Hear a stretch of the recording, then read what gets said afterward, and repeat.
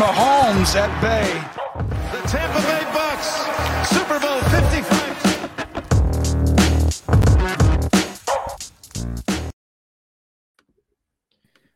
Hello and welcome back to the Bucks Banter Podcast. I am your host, Colin Hallboom. You can find me on Twitter at SI Buccaneers. And I am joined by just one of my two esteemed co-hosts this evening, and that is the one you all know and love, Bodan Yard. We gave Scott the night off as we assumed he'd be a little too off kilter following his round of golf earlier this afternoon. At least too off kilter to present his thoughts appropriately on a live podcast. No, if I'm being honest, I really just didn't want to have to listen to another Urban Meyer rant. So we gave Scotty the night off. And this is actually, Bo, our Derek Brooks episode, as this is the 55th installment of the Bucks Banter Podcast. So as always, we are live on YouTube, Twitter, and Twitch. And if you can't catch us live, this episode will be available on your preferred streaming service at some point later this evening. If you are joining us for the first time and you like what you see and hear, then please shoot us a subscription on YouTube. It is greatly appreciated. And while you're at it, you can check out all of my written work at Sports Illustrated's only website dedicated specifically to covering the Tampa Bay Buccaneers, and that is bucksgameday.com. The Bucks had their second day of minicamp today, so for tonight's show, we are going to catch up on any headlines coming out of One Buck. It's nice to see all or most of the big-name players are in attendance. And then we're going to dive into some tape talk with our special guest for tonight's show. You can find his work over at Pewter Report, where he's been putting out tremendous columns where he grinds the tape on various players and offers his in-depth analysis of their strengths, weaknesses, and whatever other observations he's able to make. It is my distinct pleasure to introduce a first-time guest on the show, but a prominent figure in the Tampa Bay Buccaneers fan community. That is Josh Quapo of Pewter Report. Hey, Josh, how are you, man? I'm good, guys. How are you? I'm doing great. Bo, you feeling good today? Yeah, I'm not bad, man. Feeling good. I like the throwback hat, Bo. Thank you. Appreciate that. Had to cop this one. And Bo's not even a Bucks fan. That's what's kind of why I like to have him on here. Keep me level-headed. Big logo guy, though. And this is a great logo.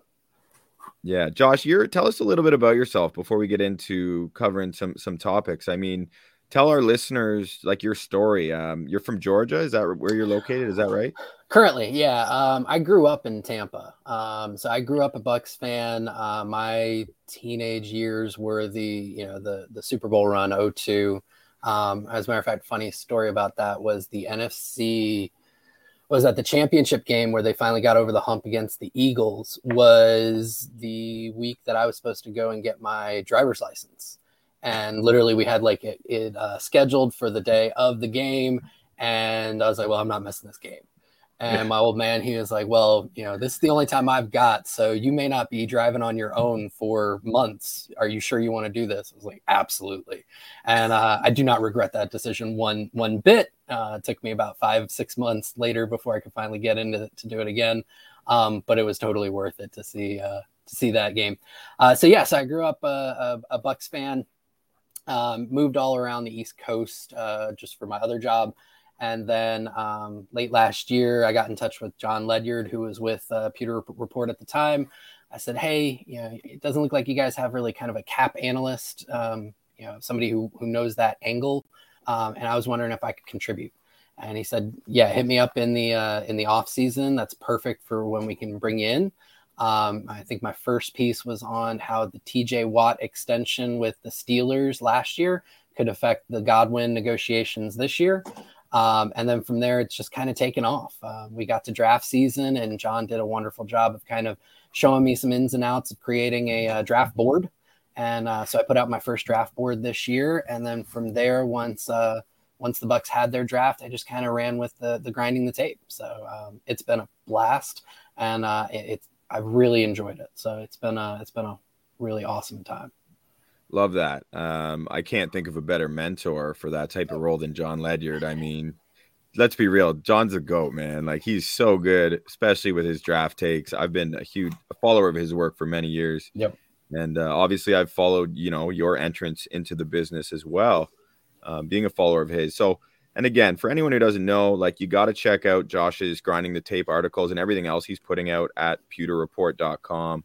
Really fantastic stuff. And we're going to use some of the information he's provided us. I actually intentionally, Josh, didn't read your Russell Gage piece today because I wanted to hear it from you first on the show. So I'm gonna put that out there right now. Okay. But yeah, I love what you've been doing, man. Super, super nuanced insight and just really great stuff. So before we get into talking about some of the newest Buccaneers, I want to focus on some of the free agent acquisitions. Of course, Shaq Mason was traded for, and then we'll touch on some of the rookies, and we're just going to kind of see where the conversation goes from there. But before I do that, there's a couple, headlines that have come up. Mandatory minicamp kicked off this week. Second day of that went down today. Rachaad White was excused for a personal matter. Hopefully it's nothing too serious. Just speaking on one of the rookies. I do want to just kind of take a moment to acknowledge the fact that Logan Hall appears to be turning some heads. I mean, the first, authentic reaction when asked about the rookie out of Houston, the defensive lineman, was actually Will Golston on the Pewter Report podcast, which was a fantastic interview conducted by Scott and Matt, your colleagues. And God, I love Golston, man. Like, what a staple for the Bucs. He's an awesome interview. I mean, he just gives so much information. It's not, standard speak or anything like that. He really opens up and gives a lot of really great information and nuance into the locker room. For sure. Like, I felt like I don't know, man. That was an excellent interview. And, one of my favorite parts was hearing him talk about Logan Hall, because it was pretty obvious. He was, I don't want to say astounded, but he was a little taken back when he got to see Logan Hall in person. He compared him to Noah Spence, which of course would raise an eyebrow for a lot of Bucs fans because Spence didn't pan out. But what he said he was like a little fish for a guy that big. He's like, he's my size and he moves like a little fish. So he's alluding to the fact that Logan Hall is so twitchy and bendy for a player of his size. It's more or less something he hasn't seen before. And I found that to, again, be very genuine with the way he said it. We heard Warren Sapp, who was obviously involved with OTAs. He was quick to praise Logan Hall after seeing him up close and personal. And Sapp doesn't praise any defensive lineman. Yeah, I was about to say. He's quick to do the opposite, no question. And then who was it today? I was writing it down, but I'm blanking. Akeem Hicks was asked about him yesterday. And, okay. He mentioned the quick twitch. He said, look, it's my first day, so I didn't get to see a ton of it, but he mentioned that. And then he said that the biggest thing he's going to have to work on, just being 6'6", just like, Hicks is a tall guy, is going to be pad level. Was another thing that he had mentioned there. The other one I'm surprised you didn't go with Golston is after he comped him to Noah Spence, he comped him to JJ Watt. So that's pretty high praise. If your career turns out more like Watt than Spence, you're doing pretty good. No doubt. I think I saw that today. He said that he was like more athletic than JJ Watt, which I was just like, holy, this is a lot for a rookie. Yeah, and I don't know if it's quite like that. JJ Watt had a pretty good athletic combine when he was coming out. No doubt. Now, speaking of the Bucs D line, Vita Vea came in looking pretty hefty. A lot of people have spoken on that.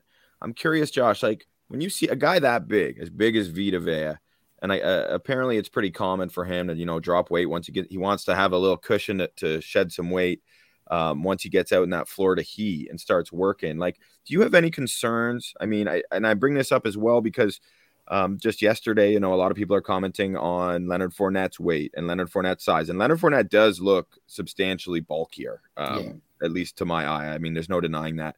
And obviously they're two different positions. So I'm curious how you perceive that. If you're a fan of the team or you're covering the team, like, what do you think? Is that a red flag in any way? Is it par for the course? What's your read? Not at OTAs. I think when you get into training camp, it could be an issue. Bruce Arians last year kind of called out Tyler Johnson for being out of shape when he hit training camp. So when you get to there and they're not really close to their goal weight or where they need to be from a training standpoint, it becomes a bit of a red flag. But you even see it with Tyler Johnson last year that he very first day, Arians called him out. By the end of training camp, he's like, he's where he needs to be. So not really at OTAs. Most of these guys know their bodies really well, and they know where they can be to start the process and to shed that weight. So it's something to note. and to check back in on, I would say, and follow up on. But I'm not really concerned about it at this point.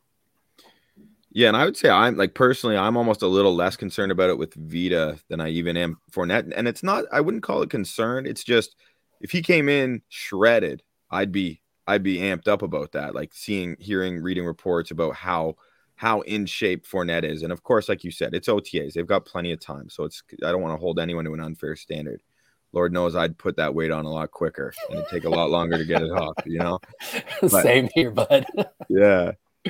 You mentioned Tyler Johnson. It's a big year for him because I felt like last season, Tyler Johnson got such a fantastic opportunity. And I would have bet a lot of money that he would have ran with that opportunity based on what we saw from him in his rookie season. And he fumbled on that. Not literally, but in the sense of he didn't capitalize on the opportunity last year. And it was a little bit disappointing, I think, to a lot of Bucs fans. And the same could be said about Darden, who apparently is looking pretty sharp out there. Now, I'm not there, but I know, Josh, you're not there. We're based on where we live, but we both have colleagues who are there. And at least the reports I'm getting is that Darden looks pretty sharp out there, and Brady's trying to see what he has. So I don't know if you have anything to add in terms of your outlook on those players this season, and more specifically, anything you may have heard in relation to how they're performing so far in this mandatory minicamp. Yeah, so from the rest of the Pewter Report team who have been at OTAs, you're right. Darden has really shown up. Him, Scotty Miller have really kind of been the two guys who have stronger opportunities to really make the team and maybe get into that wide receiver 4, wide receiver 5 spot. Both have looked really great. Unfortunately, Scotty's out this week. So Darden's really continued to step up. Scotty had a great week in the last round of OTAs. And then some of the undrafted, guys who have been invited and gotten undrafted contracts, they have also shown up as well. As far as Tyler Johnson, again, not really hearing a lot about him. And I think a lot of it comes down to when you think about, that rookie year and how much hype he had coming out of it. It came down to some big moments, some shining moments, the catch against the Saints. But if we go back and we kind of look at what he was able to produce that first year, and we look at what translates well for wide receivers, for me, when I look at a wide receiver, the very first thing I look for is, can he separate? Okay. And you look at the big moments that Johnson had, it wasn't him separating. It was him making some pretty tough catches, and contested catches are great, but they're a lot less repeatable than getting separation. So I think that our expectations of him based on a couple of shining moments were potentially out of whack. And then last year it all came crashing back on him because, again, he couldn't separate, and you're not going to have as many opportunities to make those tough catches. And even if you have the opportunities, it's not as repeatable. And so you have this year that I would say was probably more in line with what you would expect when he was drafted, but the expectations became so big that now he looks like a disappointment. As far as OTAs, you're seeing the same thing. He's not separating. I think Matt Matera and JC Allen were talking about it earlier today. Jamel Dean was covering him on a rep, and he just could not create any separation. Then Jamel Dean was covering Darden later on. Darden was creating some separation and really showing out. So I think that's the big difference there. Really good insight again. That's why we brought you on here, Josh. Appreciate that. Neil on YouTube says Leonard didn't miss a meal. I saw him called Leftovers Lenny in an article as a new take on his name. I think he'll be in good shape come the season. You mentioned Jamel Dean, and I actually just put up a piece for SI about the PFF rankings that have been coming out. So yep. I know you guys have been covering some of that as well, because of course, it's the dog days of summer and you need content, and right. PFF does a great job of putting out content for us to hyper analyze in addition to what they've already done. So the outside cornerback tiers and rankings came out yesterday, 2 days ago, Monday. And I think a lot of people might have been surprised to see Jamel Dean ranked 14th overall amongst outside corners in the NFL. The tier was on the cusp of elite, and he was just behind Carlton Davis, who was ranked 13th. And I think that's not surprising to me to see Carlton Davis ranked 13th on the cusp of elite. Seems like the perfect description of him. And I think where most people would probably categorize him, even locally in Tampa, like with the blinders on, that seems about right. I think this is a big year for Carlton. But in terms of Jamel Dean, I know, he is a like PFF darling, right? Like their analytics model certainly favors the production that he's done in the moments he's healthy and contributing. What do you think of that number? Like, does that make sense to you? Is this just too much PFF specific? Because I think he has all the tools to get there. I just don't think he's there yet. Yeah, I didn't get to dive into their process on it a ton. I will say that cornerback productivity is really volatile. Yeah. One year you can have an amazing year. The next year, you get hit for just a couple of bad reps and it tanks their grade for you, right? Because it goes as a double minus and just you go down. I will say that Jamel Dean has all the tools to be on the cusp of elite, if not elite. He's got the speed. He's got the size. He definitely has. He balled out last year. I mean, there was a stretch. I want to say it was 5 or 6 weeks where you had no SMB, you had no Carlton Davis. He was number one, and the Bucs pass defense maintained its level of productivity. Now that was against some pretty below average offenses overall. And I would say where a lot of fans get really frustrated with the Bucs pass defense, it's really not so much on the corners. It's how much they give underneath with a lot of the linebacker play and things like that. It's just designed to allow for catches, and then you hope that there's not a lot of yak after it. But he played really well. And if he can stay healthy, I agree with the Bucs coaching staff that he can take that step into that echelon.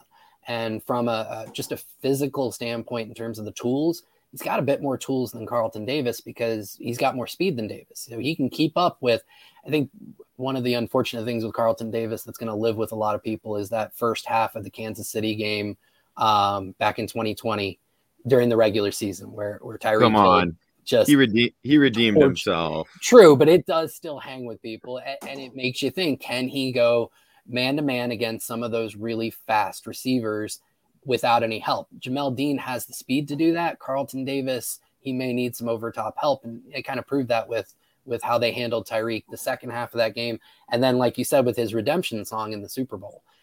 So he certainly has the tools. I think Carlton's ranking was really in line with kind of where he is, top 10, top 15. Jamel has shown flashes. I don't know if he's got the consistency yet for me to feel comfortable placing him there when we look at a larger body of work, say the last 2 to 3 years.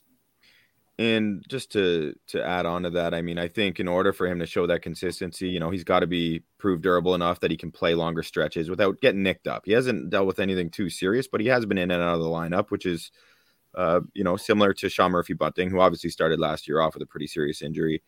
While we're discussing while Sean Murphy-Bunting's name comes up, actually, no, I'm going to save that one when we get to some Logan Hall talk, because, again, you've done such great work. I want to talk about some of these free agency acquisitions by the Buccaneers. Sure. When you actually break it down, there's a lot of new names that have the potential to contribute this year for the Buccaneers. So it's not that same old story where they returned everyone, all 22 starters, but I think that might be a good thing in this case. And I want to start off, I want you to like Russell Gage. I know you wrote about Russell Gage. You've grinded the tape, and I see him as a versatile piece. And, although he's, at least my understanding, Josh, and correct me if I'm wrong, he spent most of his time playing in the slot for the Falcons. I feel like he's proven he can win on the outside as well. Yeah, absolutely.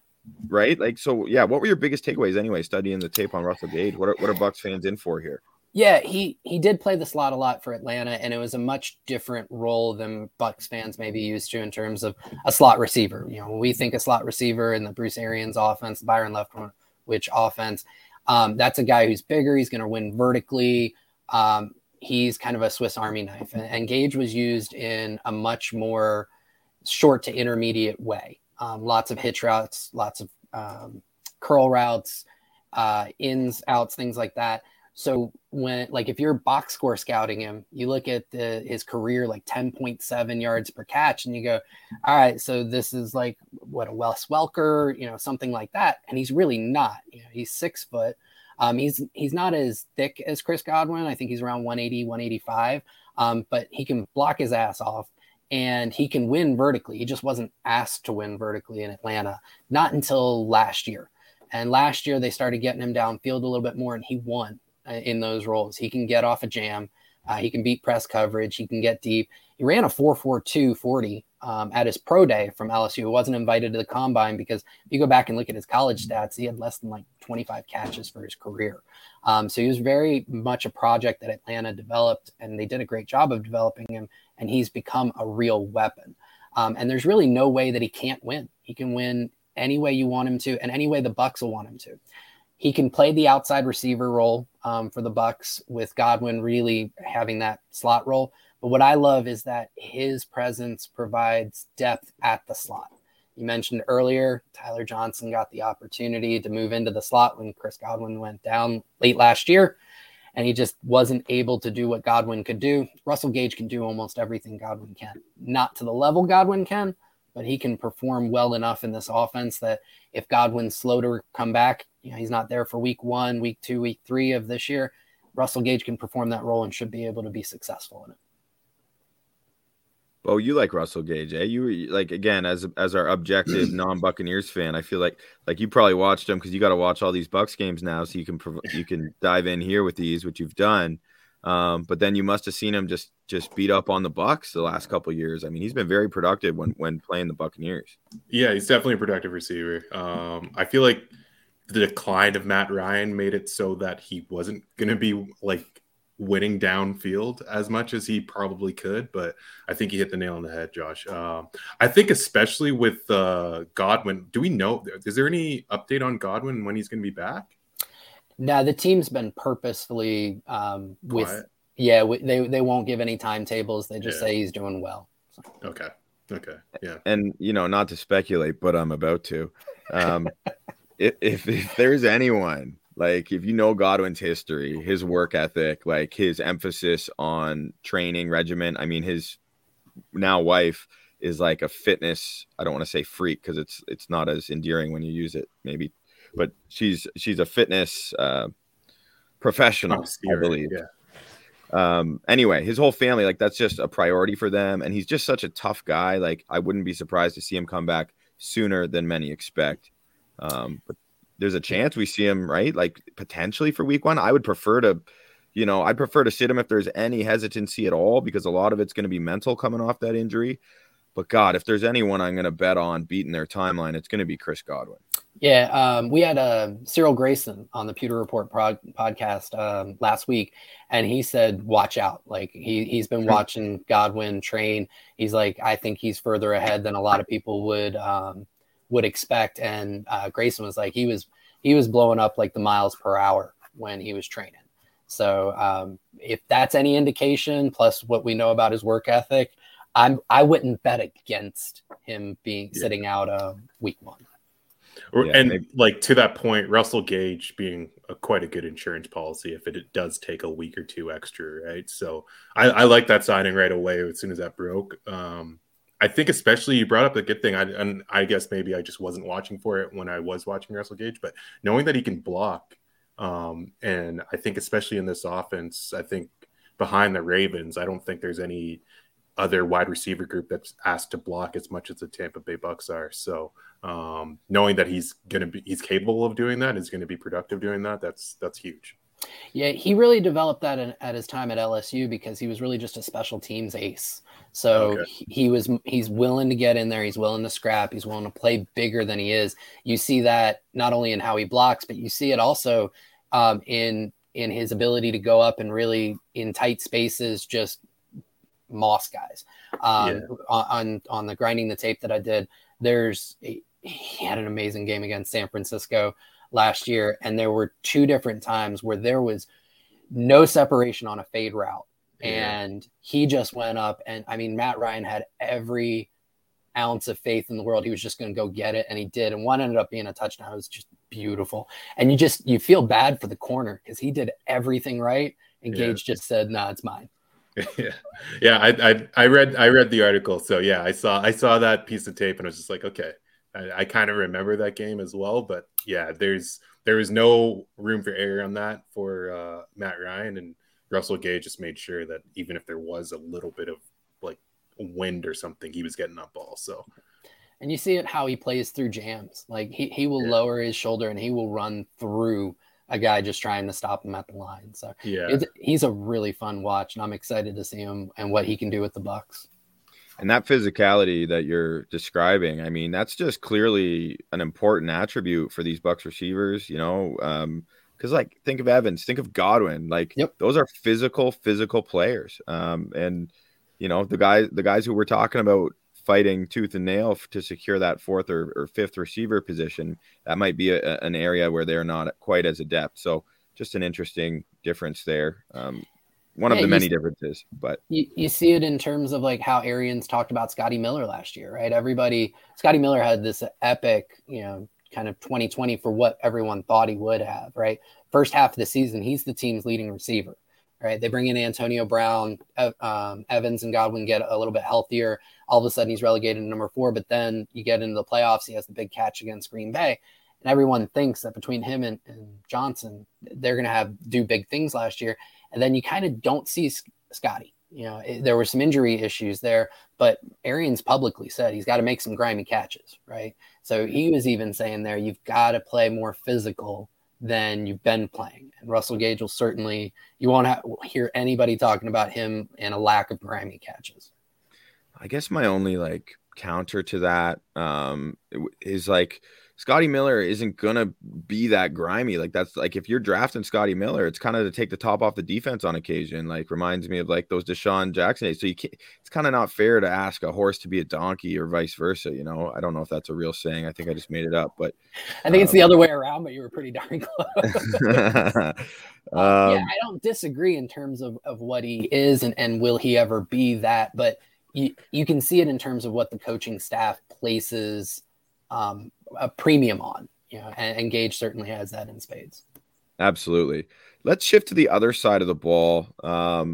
Pretty big signing. And I found it interesting. I mean, not only does it kind of signify the inevitable departure of Ndamukong Suh, but bringing in Akiem Hicks, it's something that, you know, a lot of Bucks fans had speculated on. And he's a player who has just been so dominant at times. And then obviously injuries have slowed him down. Like, do you believe Akiem Hicks, if he can stay relatively healthy, will bring more to the Bucks pass rush than Ndamukong Suh would have? And if so, what is it, Josh, that makes Hicks a greater threat as a pass rusher at this point of his career than Suh at his? Sure. I do think that he will bring more as a pass rusher. I honestly think he'll probably even bring more as a run defender. As great as Suh was over his tenure with Tampa Bay, last year was kind of a step back for him. And while he actually had an amazing final game last year against the Rams, but overall, if you look at the course of the season, he struggled against some wide zone stuff. Just he'd end up getting his hips turned and kind of getting run off the play. And as far as a pass rusher, he still had times where he could look good. I'm not sure if he had the juice to get home as often as he needed to. With Hicks, you won't have that problem, you know, based on his tape last year. And that was even through some injury plagued games and just a season in general where he ended up getting lost without, I think he played about half the games. His first step just jumps off the page. I mean, you would think that offensive linemen, they do their tape study. They know what they're getting with Hicks, and he still surprised them. He can just launch off the ball. And that's not something that Suh really had at this point in his career. So that right there. And for me, when I look at pass rushers, that's the very first thing I want to see. Can you fire off the ball with authority? And Hicks certainly can. So he's got that explosive first step. He brings a ton of power. He's got a great bull rush. And he really sets up angles well. That's the thing that really shined through is he gets offensive linemen moving in one direction and he just sets up a lane to get to the quarterback. And from there, just that pass rush plan that he has and the way he can execute it and how fluid his hips are to allow him to do a lot of those things. He's setting guys up laterally and vertically at the same time. It's a beauty. And it's not something that Suh had at this point in his career. And I do think that given his health, Hicks will be a step up as both a pass rusher and as a run defender. And one of the things that I thought is a perfect example of how detailed you get with your grinding the tape stuff, your work is your tape study is talking about his lateral quickness, like it's not something you always hear about when we're analyzing the performance or ability of interior defensive linemen. But the fact that he has that kind of juice to him is unique, right? That's something you can't teach. That's just a form of quick twitch athleticism. Yep. And, you know, as you mentioned, no disrespect to Sue, but it appears as though Hicks, you know, a couple years younger, has a bit more of that juice left in the tank and maybe is more of an explosive athlete anyway. It's just Sue has just dominated off sheer will and force and ferocity over the course of his career, right? That unique mindset, which I believe has helped change the culture in that Bucs locker room. And I don't see anything wrong with moving on at the appropriate time. I said it on our previous show that change is good. And I think this is a good change. And I don't want to call it a gamble, but you're just gambling a little bit on him staying healthy as much as possible. But you have that insurance by adding reinforcements there via the draft, Logan Hall. It sure could pay off in a big way. Yeah, it's a calculated risk. And I think the Bucs were comfortable taking it because of the depth that they set up with, you know, drafting Logan Hall in the second round, right? So last year, if Sue goes down, Golston now moves into your 3-tech, you know, on a much more permanent basis. And then you're asking Nacho and you're asking some Steve McClendon to really win as pass rushers. And that's just not where they've been successful in the past. Now, if Hicks goes down, okay, we can rotate Golston, who's still effective in that role, with Logan Hall. And they feel better about that depth at the pass rush. So they're willing to take the risk. And I think it's a smart play. As far as what she said about, you know, the quick twitch, the lateral agility, I think it's becoming more and more necessary for interior defensive linemen with the prevalence of the wide zone offense. You need it. You need to have that lateral agility to win in the run, you know, as a run defender these days. And it sure can help it as a pass rusher. And just to think I actually want to ask you a question about Logan Hall. So the acquisition of Akeem Hicks, one of the things I thought of, and I'm really curious to get your take on this. I think bringing in, when they drafted Logan Hall, the intention, I think, is primarily as an interior defensive lineman. Obviously, they love his versatility and would have still utilized him off the edge in sub packages and on certain occasions. But do you think it could mean they're going to, because the edge rusher position, I mean, obviously they're expecting big things from JTS and Shaq Barrett as well. But after that, there's not a ton of depth at the edge position. And I can't help but wonder, does this mean we're going to see a lot more Logan? They're going to find a way to get Logan Hall on the field, and it could be to spell those guys more frequently than at least I anticipated prior to the acquisition of Akeem Hicks. It's possible. It's hard to say right now. One of the things that I think has kind of been a theme of this offseason for the Bucs, at least on defense, is versatility. You see, you know, a lot of the acquisitions that they've made, they have a lot of versatile skill sets, which allows you to kind of move pieces around. Logan Hall certainly fits that bill. Dane Brugler from The Athletic, who does an amazing job in terms of draft prep and creating what he calls the beast. And he goes in depth on over like 300 different prospects. He had Hall listed as an edge rusher, not as an interior defensive lineman. I think he was like a top 5 edge rusher for him. The Bucs obviously drafted him to be an interior defensive lineman. And he has experience working off the edge when he was at Houston. So it's certainly a possibility. The thing that I worry about is how much does that stunt his development as an interior defensive lineman? We saw last year the Bucs move JTS around a lot, and a lot of Bucs fans were a bit disappointed with his level of production. Well, he had a year off from football. Let's not forget that. You know, at Washington, they had an abbreviated season in 2020 due to COVID, and he opted out and just spent the time just getting ripped.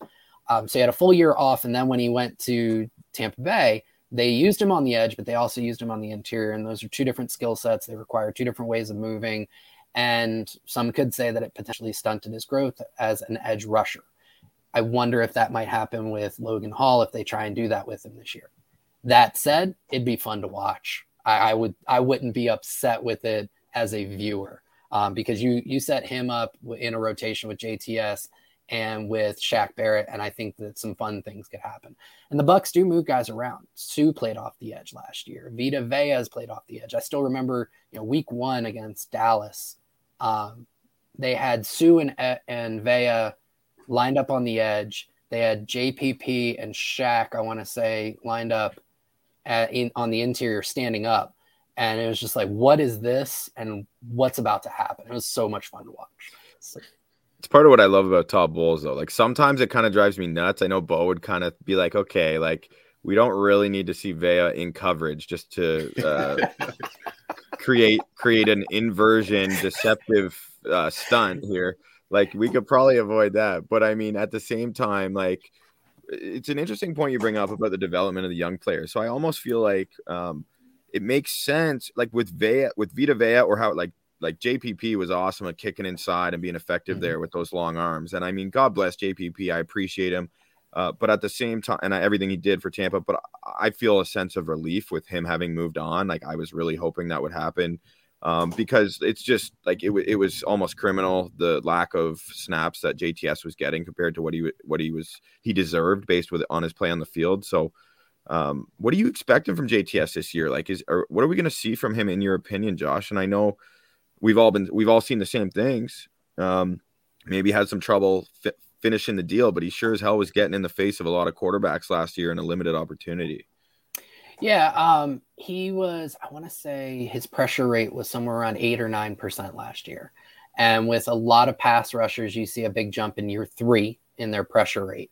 And I tend to look at pressure more than sacks because sacks are volatile. A lot of that just comes down to how often you can convert your pressures into sacks.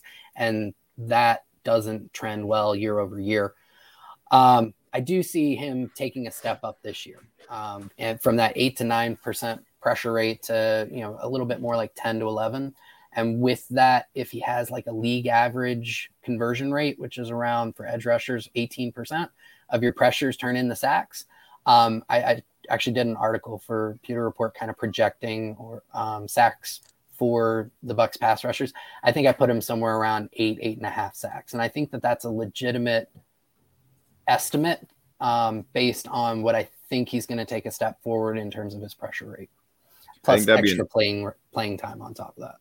Yeah, I think that'd be a nice number. And do you remember what you had for Shaq Barrett? Because I was looking at it today. Obviously, he had 19.5 his first year in Tampa, which is setting the bar obscenely high.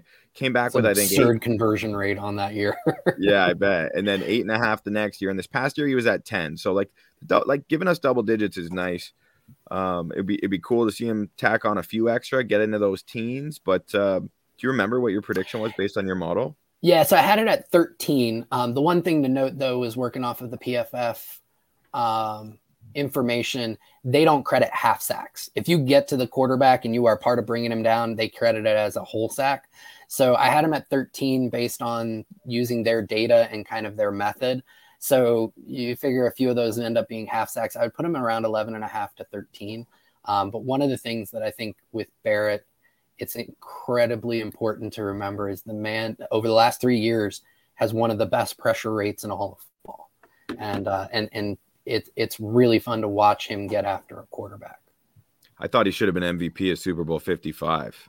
Don't disagree with you there. Yeah, and I had that as a bet too, so I was extra pissed. But that's not why I thought that. I actually thought that after. Are you worried at all about the depth of that position? I mean, I love those two starting, bookend edge rushers, but what happens if one of them goes down with a season-ending injury? All of a sudden, that interior D-line is still looking the opposite of sleek, but just as sexy based on them being healthy in there. But what about the edges, man? What's going to happen in that sort of scenario? I think if they lose one, Bowles is a creative enough mind, and he loves to create pressure in unconventional ways. I think they can overcome it. If they lose both of them, yeah, obviously the depth at that point is, you've got Anthony Nelson. Cam Gill right now, I think, is slotted in as kind of edge rusher 4, and Cam Gill can be fun on some sub packages late, on long and late downs. But for him to hold up at sub 240 in that role over the course of a full game or multiple games, I think is asking a lot of him. So one edge rusher, yeah, I think they can still survive it. If both of them go down, that's going to be a tough pill to swallow. Maybe you could see Bulls get a little creative instead of the Vita Vea in coverage. Maybe throw Devin White into a kind of a Micah Parsons role. A little. I would love to see White in some sub packages there. If nothing else, it gets him out of coverage. It's a great suggestion, Bodan. Yeah, that's exactly what Bo says. He's always giving me a hard time because I've been like a big Devin White believer, and this year this past season I had to kind of eat my words a little bit. Speaking of PFF, that's a guy PFF hates. He wasn't even in their top 32 rankings. But again, there's a specifically focus to their model. I mean, you ask any GM, any GM's nephew's cousin, and they all know Devin White is a top 32 linebacker in the NFL. At least that's what I think. So I'm hoping for a bounce back year from Devin White this year. What's interesting about White is the PFF models absolutely don't like him, right? His PFF grades are terrible. You start listening to some of their analysts and they talk about how like White sacrifices so the defense can succeed, which I don't necessarily agree with, but a lot of their analysts really still believe in him. He's got all the physical tools and it's fun to watch him on the podium when he's asked about it because he knows where he needs to work and he's very honest about it in terms of when he's in those very formal, media sessions. He's like, I've got to get better in zone reads. I've got to be able to understand that concept better. And so he's got the tools to be elite. I don't think he's ascended there yet. I think he wants to. So it's really interesting with him. I comped him to like the linebacker version of Jamal Adams, right? The one thing he does at an elite level is something you wouldn't expect or really look for in a model for a linebacker. He's amazing at getting to the quarterback because he just uses his explosive first step and his speed to just get into the backfield. But the things that you really want out of that position, he's still working on. Yeah. And let's see, like if I don't know, like you're saying, Bodan, like using him in more of that Micah Parsons role, like I don't know, you don't see Micah Parsons being put on an island defensively. Obviously, he's more of like a hybrid edge rusher / like he's not a strictly an inside linebacker, but I'm hoping you would hope he could use his speed. He's just got to stay under control, right? Like I love the mentality. The mentality is so well suited, especially back in the day. Like, are you kidding me? If he was playing in like the 80s, he'd be like a Lawrence Taylor type or like I don't know, Dick Butkus. If we're going back even further, like he would just be a legend. But linebackers this day and age are asked to cover, and I'm hoping now like Levante David's able to help him out, keep him under control a little bit because that's a perfect guy to learn from. I do want to shift to we talked about the defensive line, the one trade. So we've got a lot of free agency acquisitions or player acquired via free agency. I want to talk about Shaq Mason. I know you broke down the tape on him, and he's an interesting player. I know he's well respected as a mauler in the run game. Is he underrated in pass pro, Josh? Or is it more that he's just not as dominant as he is on the ground? Can you shine some light on what Bucs fans could expect from him this season, filling in for Alex Kappa? Yeah, I'd say both. He's underrated, but he isn't as dominant as a pass blocker as he is a run blocker. He's absolutely more comfortable moving forward than he is moving back. When I was watching him, his anchor isn't that great. And so for those who don't really know, like, is he able to set his feet and just let some guy who's trying to power over him just stop him, right? Yeah. And his anchor isn't the best, all right? It's just not his thing. But he makes up for it in terms of a lot of it's mirroring. Like, he's just really great at mirroring the defender. So he's always keeping himself between the defender and the quarterback. And as long as there's something in between the defender and the quarterback, it's going to be really hard unless he's just Vita Veaing you right into the quarterback. It's going to be really hard to get there. So he's a technician. He's great with his hands. He's got a solid punch. And all of that allows him to be above average, I would say, and very effective as a pass protector. He's just, all of his highlights are just going to come as a run defender because the man will just run your ass over when told to. So that's the really cool thing about Mason. But you put him in there and you feel as good about him at right guard as you did about Ali Marpet at left guard. Just in general, you feel good about it.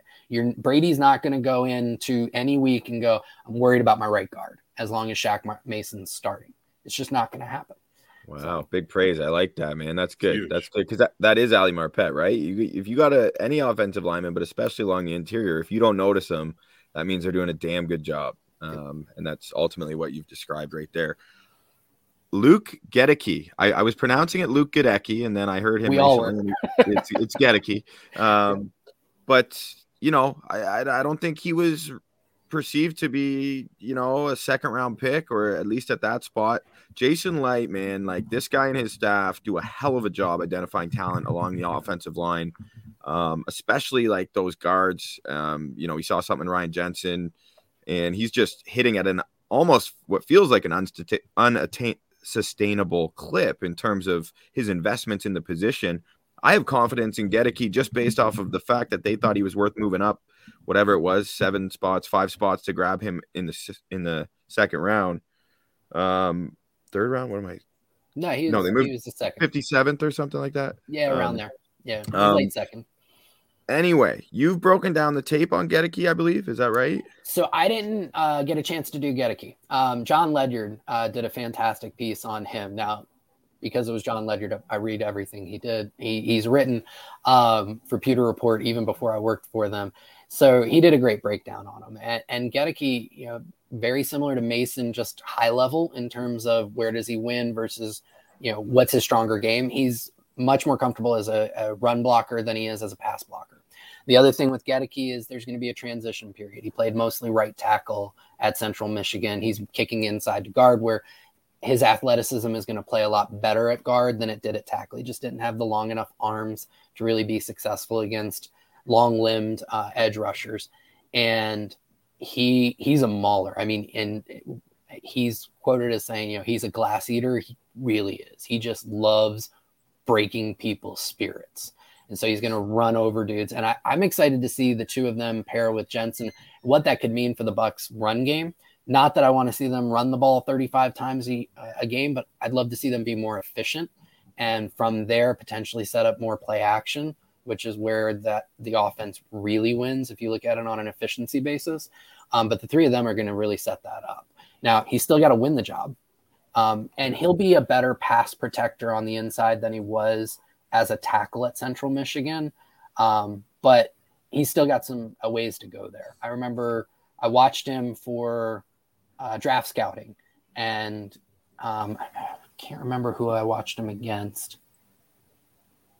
And he had a hard time. I think it was the Kentucky game. And he had a hard time as pass protection, but he had some really amazing reps running running the ball. Sorry. No, you're good. So sorry. I was just going to say, is he in the mix to start, you'd think, over Aaron Stinney? Is Robert Hainsey at all? Is there any conversation about him getting some reps at left guard, or no? So I think based on the OTA reports that my guys had, him and Stinney definitely were in play. I think Hainsey didn't get much in terms of reps. And I would say it's probably a two-man race if I had to, bet on it. Gedeke's definitely got the better physical profile. Stinney's got, I would say, he's got the history. He's proven that he can do it in short spurts. And I would say the Bucs are they want Gedeke to win it from Stinney is the way I would put it. Cool. Now, a couple of acquisitions, veteran acquisitions on the back end of the defense in Logan Ryan and Keanu O'Neal. Very familiar names for most NFL fans. In terms of Logan Ryan, my question is, could we see him supplant Sean Murphy-Bunting as the starting nickel? Or do you think like they're all saying, like they're being very guarded in Todd Bowles and him in terms of where they're going to use him? Everyone's talking about his versatility. We'll use him everywhere. Do you think that could be the plan? Because I know a lot of people, I think John Ledyard specifically was quite fond of his play, saying he's best suited to play in that slot. What are your thoughts? Are you in that same camp? Yeah, I would definitely agree with it. His best years were his last year with New England and then his time with Tennessee. And those were the years he was primarily played in the slot. He's got great hands. He blitzes off the edge so well. And for, longtime Bucs fans, it could remind you of Rondé Barber and what he was able to do from the slot. It is where he's best suited. When you put him up high, and I'm not saying he can't play high, he can't play free safety a little bit. It's not something that I want to ask him to do a ton. But I think that his ability to mirror and match down low, and his communication skills. He does well against bunch sets, just pulling his man and staying with him. He's definitely best served as a nickel corner. Yeah, because I think like Sean Murphy-Bunting is a guy who, I mean, he's gotten so much slack from this Buccaneers coaching staff. I mean, it feels like he has the longest leash ever. Like aside from, man, in that playoff run, like he was a ball hawk and he has good hands for a DB. But I do feel like at times it feels like he's almost a liability out there. And I know he was coming off a pretty bad injury to start the year, but I would love to see Sean Murphy-Bunting have to compete and feel some pressure to hold that kind of position within the defense, because I love Davis and Dean outside, both looking to take, a step up from the cusp of elite to elite, if we're quoting PFF. But really curious to see what happens and how he's used in terms of Logan Ryan and Sean Murphy-Bunting.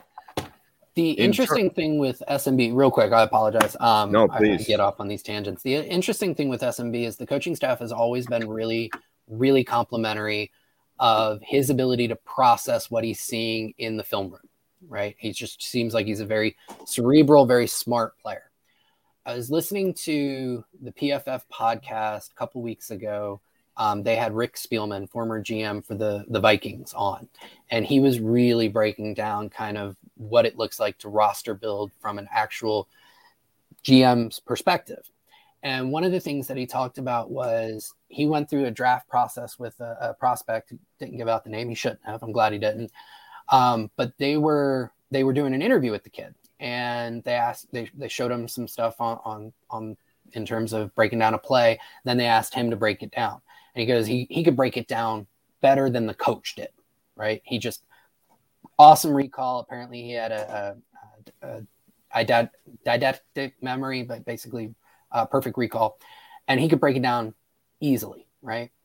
What they found out, and so they ended up drafting him, and what they found out was his ability to break it down in the classroom, and then the speed needed to break it down and have the muscle memory to do what you have to do on the field. Two different worlds. It's like it's the difference between practical learners and theoretical learners, right? Yep. Some people might excel in a university environment. So at least here, like we're in Canada, actually. I don't know if you even knew that, Josh, but in Canada, like university and college is generally viewed as the more practical learners route. A lot of like hands-on stuff, right? Yep. For those types of learners, whereas university is more the academia side. So it's a really interesting dichotomy there to bring up, and that makes a lot of sense. That's super interesting. Yep. I think it goes to, we as I would say us in the media, and then a lot of fans, you just expect guys to get it, right? Like it's the Madden, the Madden mentality. This guy's an 83 overall rating. That means he's going to be better than the 81 overall rating. It doesn't work like that. They're humans, right? And they learn differently. They are affected by things outside of their work environment, just like all of us are. They're just on a much more public stage. And the expectation from the people who absorb what they, the content that they bring for us in terms of their jobs is for them to be almost robotic. And it's just not possible. So you look at an SMB, he learns in the classroom, from what we've heard, very, very well. He's to this point had trouble translating that at the speed necessary to be successful consistently, despite having the physical tools. Translation, execution, right? Physical execution, for sure. Yep. That's a super interesting point. The tight end position, Josh, throughout this offseason, as I mentioned on the last episode of the Bucks Banter podcast, I had been very like pump the brakes to all the Bucks Nation, like just pump the brakes. He could be retired. Let's not just assume. But my optimism reached a different level. And I, for whatever reason, I can't explain it, started to feel much more positive about the likelihood of Gronkowski returning, and it being more a matter of the team, maybe an under the table agreement, or maybe it's not even gone that far, but the hope being he just needs as much time off as he can and he'll join at the last possible minute. I'm curious where you stand on that. My understanding also, because I want to get some of your cap knowledge involved in the conversation here. They have enough money. You wrote a great article about it also. So I'll let you kind of talk about the cap. If they were to sign Gronk, would they have any wiggle room in addition to that? And just sort of what are your thoughts on the Gronkowski situation? So they can afford him. It's going to be a deal a lot like Hicks. It's going to be a deal a lot like a lot of these veterans. You're going to push dead money, right? So it's going to be a 1-year deal. I would say around 8 to 10 million, which is what he's played the last 2 years for the Bucks. 2020 he played on the last year of his Patriots deal when he came out of retirement, which was 10 million. And then last year, I think they signed him for 8. He had a great year last year. I think he deserves more. I think back to the $10 million range. I don't think he's worth the 15 million that Pro Football Network put out there, which was ridiculous. But they can afford him. Thanks for putting him in their place on that one, Josh, by the way. That was good. That was one of the most fun pieces I've ever written in my life. You're like, yeah, Gronk's good, but he's not $15 million a year. He's not George Kittle. Yeah. So they can afford him, but what it'll be is, so let's say it's 1 year, $10 million. The cap hit this year will be somewhere around 3.5 to 4 million. The rest of it will be deferred into void years, which will end up hitting next year's cap, all of it. So you'll get 6 to 6.5 million would go dead next year. Go ahead. I was going to say, as Bucks fans are just getting familiar with this old Saints practice that they seem to have been doing for a decade, kicking money down the line. Are the Bucks doing it in a calculated enough manner where it isn't necessarily going to bite them as much as we all envision it biting the Saints, and hearing it's going to eventually come down crumbling for them, even though it apparently never does? It will have an impact. Will it screw the team over? Not at all. It hasn't. I will say it hasn't screwed the Saints, right, over the decade plus that they've been doing it, but it does force them to make some tough decisions, right? The cap is not real, club. They're wrong. The cap is real, and it does force some tough decisions. Typically what that is your tier 2 players. You may not be able to keep them. The Saints have done a fantastic job of being able to sustain this practice 2 different ways. Number one, their drafting has been phenomenal. And I want to say it was the 2017 draft class that has really buoyed them over the last 5 years, right? I think that was the year they had Ramczyk, they had Armstead, Kamara. There were a couple other guys. Their free safety, whose name is escaping me right now. They just had a amazing draft. Four all-pro caliber guys in one draft, right? So when you have all of those guys on rookie deals, it allows you a ton of flexibility with your vets. The other thing that the Saints have been able to do is they let go of those tier 2 guys, and then late in the offseason, they pick up more tier 2 guys on cheaper contracts, right? Guys who like a James Bradbury, right? Who get released by the team, wasn't a free agent at the beginning of the off season, right? Gets released by their team, and they're able to pull that guy in on a much cheaper deal than what he would have gotten if he was there at the beginning of free agency. They've done an amazing job with it. The Bucks won't be screwed. They're looking at, as of right now, a little over $49 million worth of dead cap next year. And that sounds like a big number. It is a big number. They had $19 million worth of dead cap this year. Okay, so we're really only looking at about a $30 million difference. The cap is going to explode over the next few years. The NFL just signed their new deal with Amazon. The revenues have been phenomenal over the last few years, COVID notwithstanding.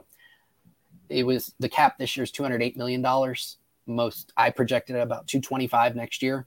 So we just do some simple math there. We were already at $19 million in dead cap this year. Next year, we're going to be at $49 million. That's $30 million worth of difference. Well, the cap's going to go up $17 million. That accounts for more than half of that difference. So now you're looking at a difference of about $13 million. Okay, it's something. It's not everything, right? So, and the Bucks can make a lot of different moves. Vita Vea's contract is very easy to push money down the line. Shaq Barrett's contract is very easy to push money down the line. Mike Evans, you could see potentially an extension that would lower his cap number. Chris Godwin, I think his cap number could be manipulated next year. So they can create the room. The biggest issue for them next offseason is who's going to play quarterback and how much will that cost? Comes back to that for sure. And the way you just articulated that so beautifully for us and our listeners, Josh, we appreciate. Recently in an article for USA Today, Doug Farrar, who's a great NFL player and draft prospect analyst. He identified Antoine Winfield Jr. as one of the most underrated players in the NFL. And I just want to say, I think Mike Greenberg is maybe one of the most underrated executive or front office guys in the league, because it seems to be really measured and forward thinking in terms of how they've been very conservative in holding on to their money and not kicking it down the line. And I don't know if they envisioned a scenario where they were trying to win another second Super Bowl in 3 years with Tom Brady as their quarterback, but what a time to be able to feel comfortable kicking a bit of that money down the line. And again, you just kind of laid that out for our listeners really nicely. So thank you for that. Yeah. The cool thing with Greenberg is he very much understands how to adapt his process to where the team is in their winning window, right? For years, when they were trying to just start winning, he set the contracts up where, all right, we'll bring in a big name guy. We'll give him a lot of money. But if he doesn't work out by year 2, we can cut bait with very little impact to our cap go forward. Defensive end around 2015 and their left tackle is a big. Is it George Johnson or from Cincinnati? Is that the guy? It was the left tackle and the defensive end from Cincinnati. Defensive end. Both of those contracts they were able to get out of after year 2. Okay, Michael Johnson. Yep, he was the defensive end, and then I want to say the left tackle was Anthony something. I can't believe it escapes me right now. So, a lot of names, man. A lot of names. When you were spewing off those numbers, I was just picturing the Zach Galifianakis meme of like processing the numbers. So why don't you just take it easy on yourself with the words, bro? And I appreciate that. But they were able to structure the contracts to where if the guy doesn't work out, you can cut bait and run. These days, it's much harder to do that with some of the contracts that they've structured, but that's okay because these are established stars. We know the level of play that we're going to get from them, and you feel comfortable guaranteeing the second, the third year in order to maximize your winning window. And in order to get, because the reason they're guaranteeing those second and third years is to get the first year cap number low to allow them to do as much as they can this year. The player wants that guaranteed money. It has to be accounted for at some point. So if you're not going to account for it, much of it in year 1, that's going to happen year 2, year 3, and down the road. Awesome stuff. And, in the blink of an eye, we have exceeded our personally imposed quota of 1 hour, 60 minutes time. But I couldn't think of a better way to do it, Josh. I've been admiring your work for quite some time. You and I have connected on Twitter, and it's truly been a pleasure to have you join us here on the show. Our listeners get to learn a lot and get to introduce themselves to you. And I just want to say once more before we go our separate ways that everyone, make sure you check out Josh's work at pewterreport.com. He does fantastic breakdowns there. Follow him on Twitter at Josh_Quapo. And yeah, Josh, any parting words for us before we get up on out of here?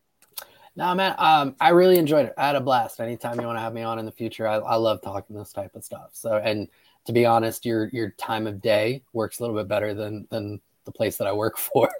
So I'll be more than happy to come back, but I had a blast talking Bucks. And I think for Bucks fans out there, you're going to have a really, really fun season just based on not only the team, the core that Jason Light and his team has put together, but a lot of these offseason additions really complement the core very well and allows them to do a lot more things this year. So you're in for a treat. Beautiful parting message. So on that note, on behalf of Bodan at Bono's Ball on Twitter and myself at SI Buccaneers on Twitter, we want to thank you for joining us for another episode of the Bucks Banter podcast. In what was our Derek Brooks episode, there he is right there behind me. Tribute to one of the greatest defensive players of all time. Thanks so much for joining us, and be well. Go Bucks.